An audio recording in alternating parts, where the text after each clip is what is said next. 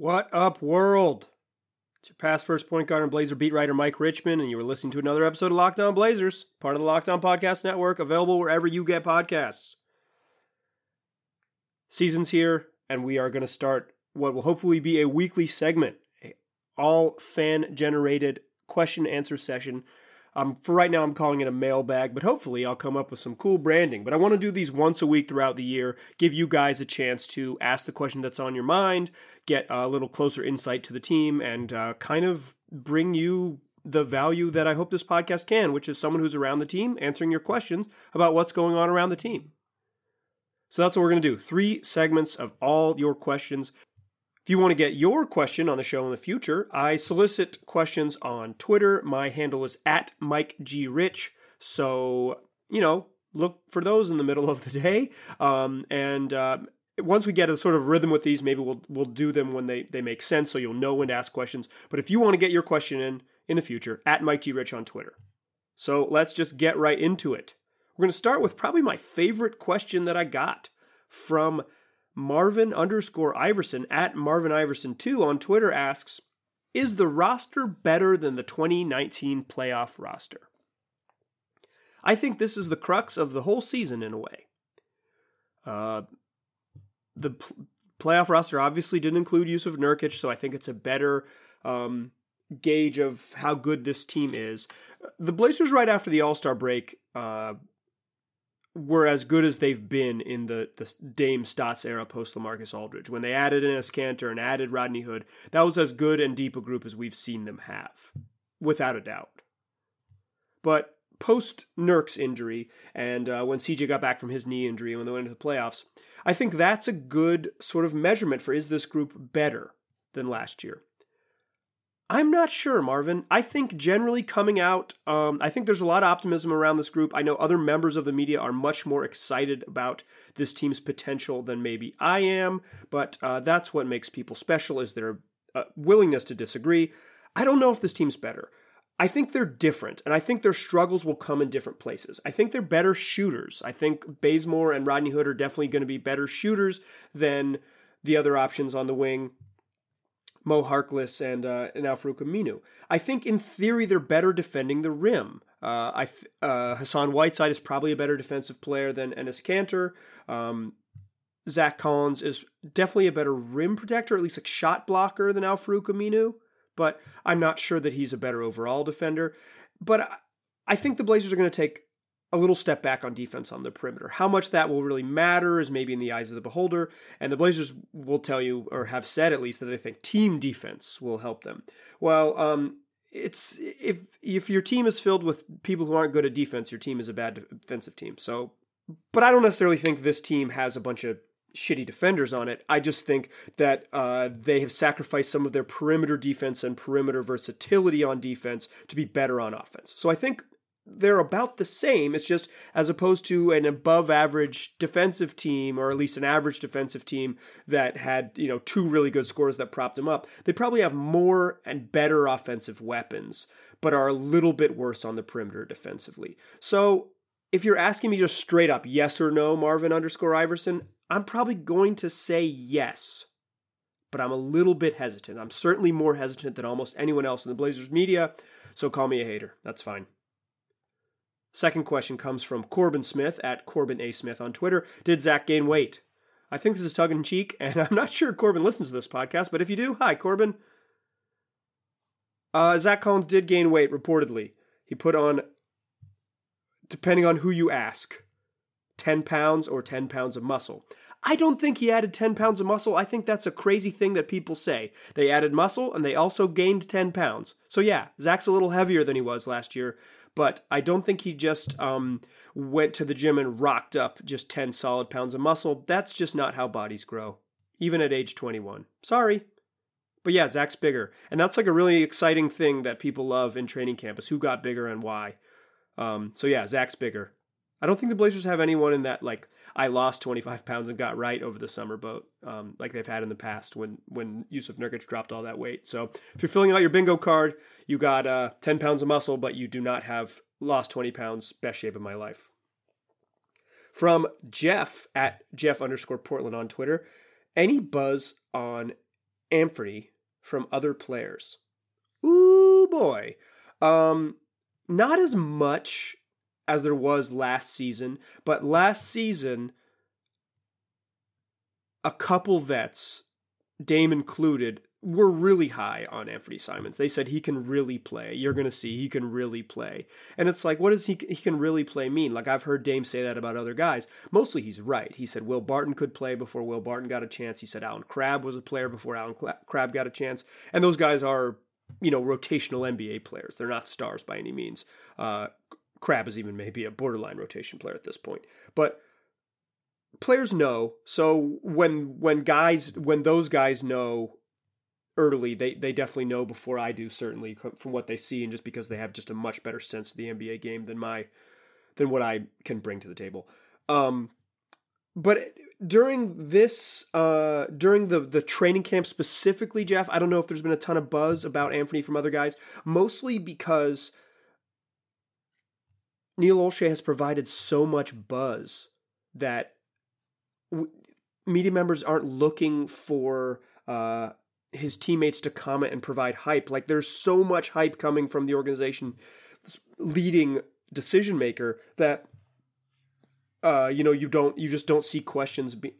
Guys, you don't see media members just asking like, "Hey Dame, can Anthony really play?" Like, is Neil lying? That's just not the kind of thing that in the group setting interviews so far that I've seen hasn't happened. But yeah, in the past, like all last season when Anthony was behind the scenes, there were Blazers players saying that he could ball. So the buzz has been there. The train is gaining steam every day.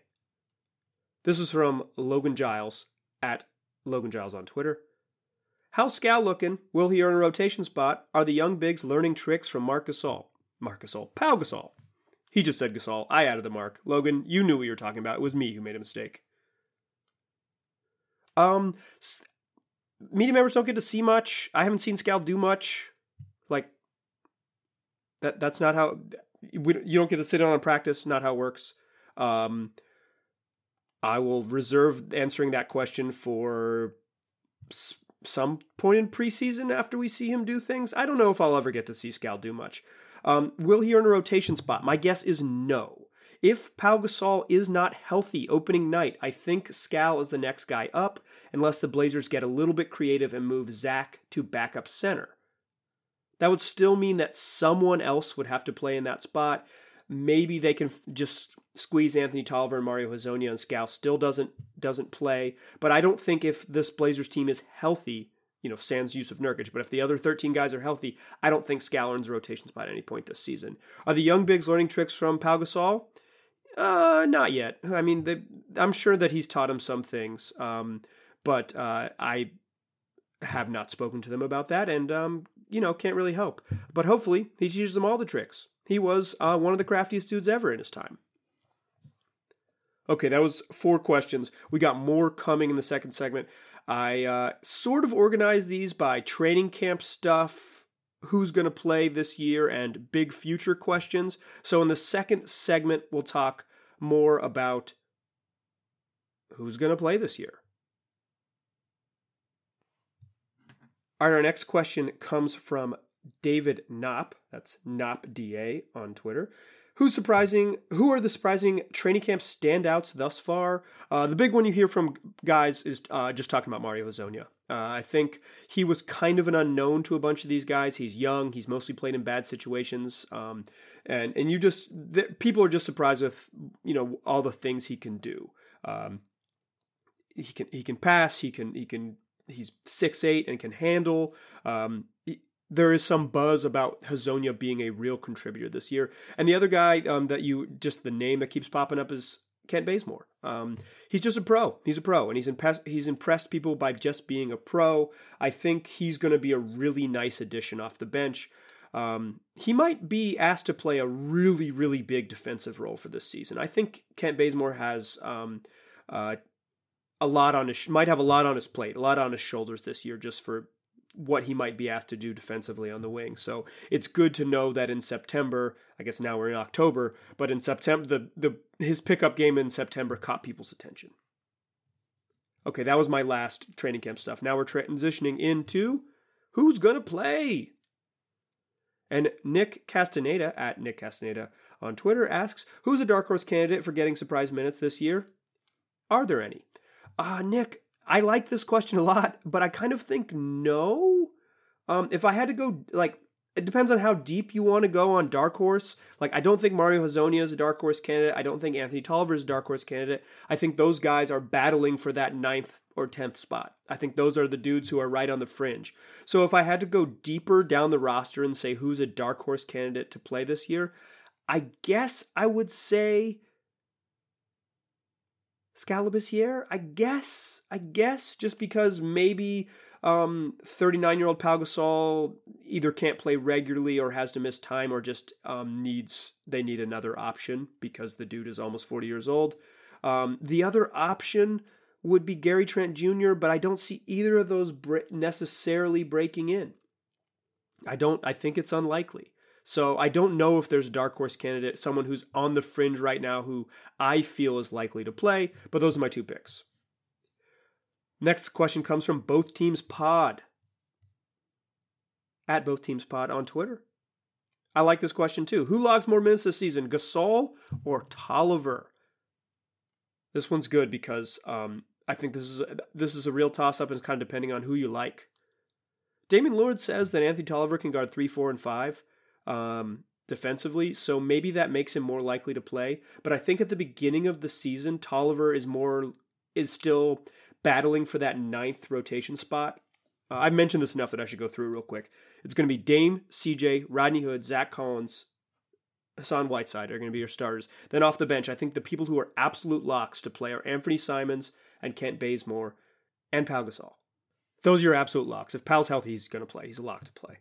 So then it's that 9th spot. It's between Hezonja and Tolliver. So why I think it's interesting debate is because, we don't know if Gasol's going to be totally healthy earlier in the season. Maybe Tolliver's 3-point shooting is more valuable. If you believe Damian Lillard and he can guard threes, maybe he can play in some weird giant lineups and play small forward. That would be a big surprise to me, but we'll see. So if I had to pick one, because that's what I'm doing answering these questions, I'm going to pick Gasol because I think early on he has a definite rotation spot. And I'm not sure Tolliver does, but I think it's going to be close because I do think Tolliver plays, and I will be surprised to see how many nights out of the year a 39-year-old adult playing in his 19th NBA season is really ready to suit up. Okay, next question. This one comes from Kevin Joyce at KJIronman1 on Twitter. It's not really a question, but maybe some things he'd like me to discuss. This is a talk about question, so I'll talk about it. Let me read it for you. Maybe look into the new types of plays the offense will bring. We all expect lobs to be a part of it with Hassan Whiteside, but Whiteside also specifically talked about his passing game, and there's some talk about what Mario Hezonja will bring, and also Dame's catch and shoot opportunities. So yeah, you kind of led me there, KJ. That's we're going to ask more open-ended questions in journalism. That's my advice to you. As far as new plays, Neil Olshey kind of hinted that they would run new sets. Terry Stotts, in the way that he usually is, was a little more obtuse about what that might look like.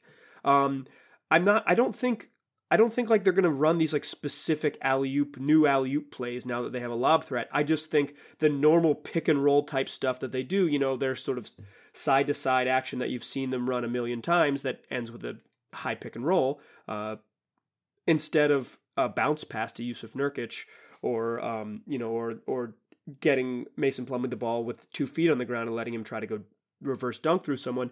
Now those pick and rolls can end where Dame, specifically Dame, because CJ ain't passing, but Dame can just throw the ball up towards the rim and have Hassan Whiteside go get it. So I don't know if that's not going to be a new play. It's just going to be a new finish to some familiar plays. Mario will bring. They've been talking about Mario Hezonja playing point forward, but they also talked about Evan Turner playing point forward in an experiment that they tried to square peg round hole for 55 games last season and then went away from it when it didn't work, and then they buried Evan Turner on the bench. So the idea that someone who has less NBA experience and less of a track record of success, if we're being real, than Evan Turner taking over that role on a team that features Dame, CJ, and newcomer Anthony Simons, seems unlikely to me. I'm really excited about what Hezonja can bring, and I do think the Blazers having more dudes who can dribble and pass is going to be helpful. But for me, it's hard to see Mario Hezonja filling that role. Really is. The Whiteside passing thing, I talked about this in a previous podcast, but I'll answer it quickly here. Dude isn't going to develop into being a good passer. This isn't going to magically happen. However, Terry Stotts' system seems to put bigs in particular in positions where if they are capable, they can up their passing numbers and become better passers. Mason Plumlee early on in his career was a non-passer, but he always sort of had the skill. He kind of played a little bit of point guard growing up.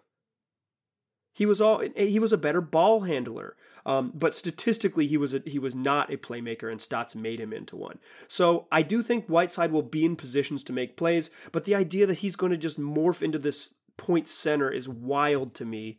Although if he does take a jump similar to Mason Plumlee, I will be happy to eat crow on this podcast. Final one in KJ's talk about question. Dame's catch and shoot opportunities. I think that's a real thing that we hear about every off season is Damian Lillard playing off the ball more. And then when push comes to shove, he is just not comfortable in a lot of situations playing off the ball, which makes sense because he's really, really good, like one of the 10 best players in the NBA when the ball is in his hands. I think it's nice to have that option.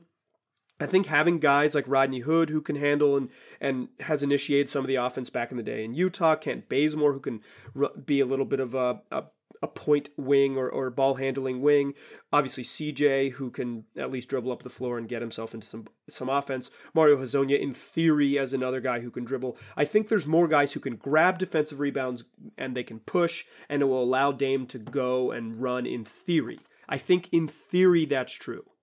I just don't think we've ever seen it in practice because Dame, while he says the right things, is not functionally comfortable with it.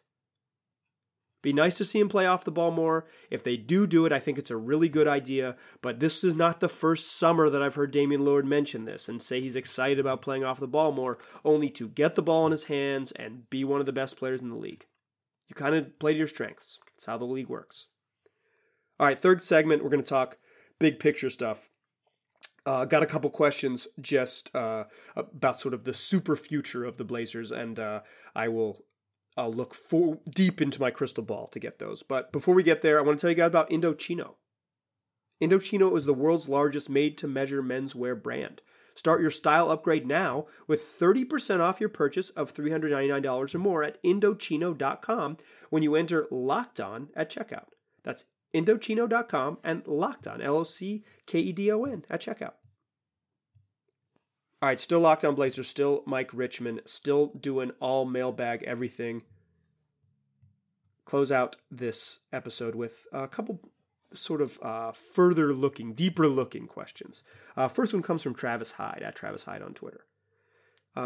He asked, has anyone asked Neil, Terry, Hassan about what Hassan's role will look like once Nurk is healthy? Have you gotten any insight as to if Hassan's positive attitude will change once Nurk is back? Okay, just like the basics to this question are no and no, but I think it deserves a little more nuance, mostly because you took your time out to ask the question, and I owe it to you to be polite, but also just because I think this is a question that's on a lot of people's minds, and it's sort of unknowable. Here's why it's unknowable. The Trailblazers will not even answer questions about when and if Nurk will play this season. Neil Olshey said February on a television interview at one point and intimated again that it'll be around February at Summer League. But since then, he's just gone away from timelines. He's not going to give specifics because he doesn't want what he calls Nurk Watch 2019. Well, it's going to be Nurk Watch 2020, Neil, so get ready for it. But since he's not going to talk about when and if Nurk is going to play, he's certainly not going to talk about what it'll look like when he's out on the court. Terry Stotts never talks about his rotation under any circumstances, even when everyone's healthy and you know what he's going to do. He won't tell you who the starting lineup is when he starts the same dude 65 nights a year. So he's certainly not going to talk about roles and who's going to play and minutes in October about something that's going to happen after the All-Star break. And Hassan, well, he's just not going to speculate about that type of thing. I don't think anyone's asked him, but you alluded to his positive attitude. He's got a positive attitude because he has a huge role in a contract year on an extremely talented team. He loves it here. He doesn't want to speculate about what happens, and frankly, he doesn't know because nobody knows because we don't know what Nurk is going to look like. Assuming you say when Nurk is healthy, is Nurk going to be healthy in February? And if he's healthy, quote unquote, in February, is he healthy for 20 minutes a night? Is he healthy for 12 minutes a night? Or is he healthy and ready to play 30 full minutes, and then you do have 2 starting caliber centers and you have to figure it out? So I think the concern over Hassan Whiteside's attitude changing is fair. I think the wondering what that role looks like when you have 2 healthy centers is fair. I just think we're a long way away from that, and the Blazers aren't going to speculate because they don't know if we'll ever get there. If Nurk is healthy this season, awesome. But if he's not healthy this season, that's why you have Hassan Whiteside. And if at one point you have both, I guess the cliche to say would be it's a nice problem to have. I actually think it's more complicated than that. It's a tricky problem to have. But if Nurk can only play 15 minutes a night or even 20 minutes a night, he's the best backup center in the league, and you can just figure out who plays at crunch time. So yeah, Hassan Whiteside's positive attitude is at least going to be sticking around through the turn of the year. So don't worry about it yet, Travis. Okay, last question before we get out of here. This one comes from Paint in PDX. Paint in PDX says, I gave the schedule a quick glance. To me, the early season looks tough, giving me concerns about that the team could struggle out of the gate. Do you agree? And if that were to be the case, with all the roster churn, do you think Terry and Dame can rally the troops? No doubt about it. The early season schedule is super road heavy. I believe the Blazers play 13 of the first 18 games on the road.